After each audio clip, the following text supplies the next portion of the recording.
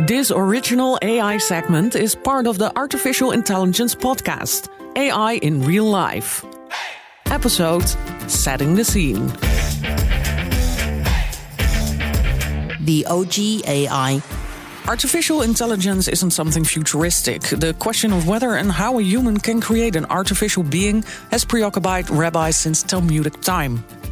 A story that has inspired generations of artists, filmmakers, and writers. And at the center of the Golem legend is the human desire to create, together with a range of themes including creativity, control, power, and salvation. A story which can turn dark in a blink of an eye. With technologies or inventions that get out of hand, they can become a threat once their creators lose control over them. This is relevant to many fields, including robotics, genetic research, artificial intelligence, and political movements. Jewish folklore tells the story of the Golem, dating back to the 11th century and even further back.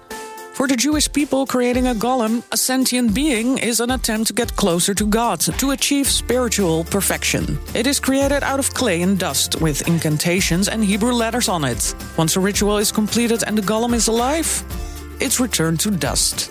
But there's also stories of female golem created to do housework. So we teach AI to learn and learn from teaching the AI. But what can we learn from all the golem descendants and their stories?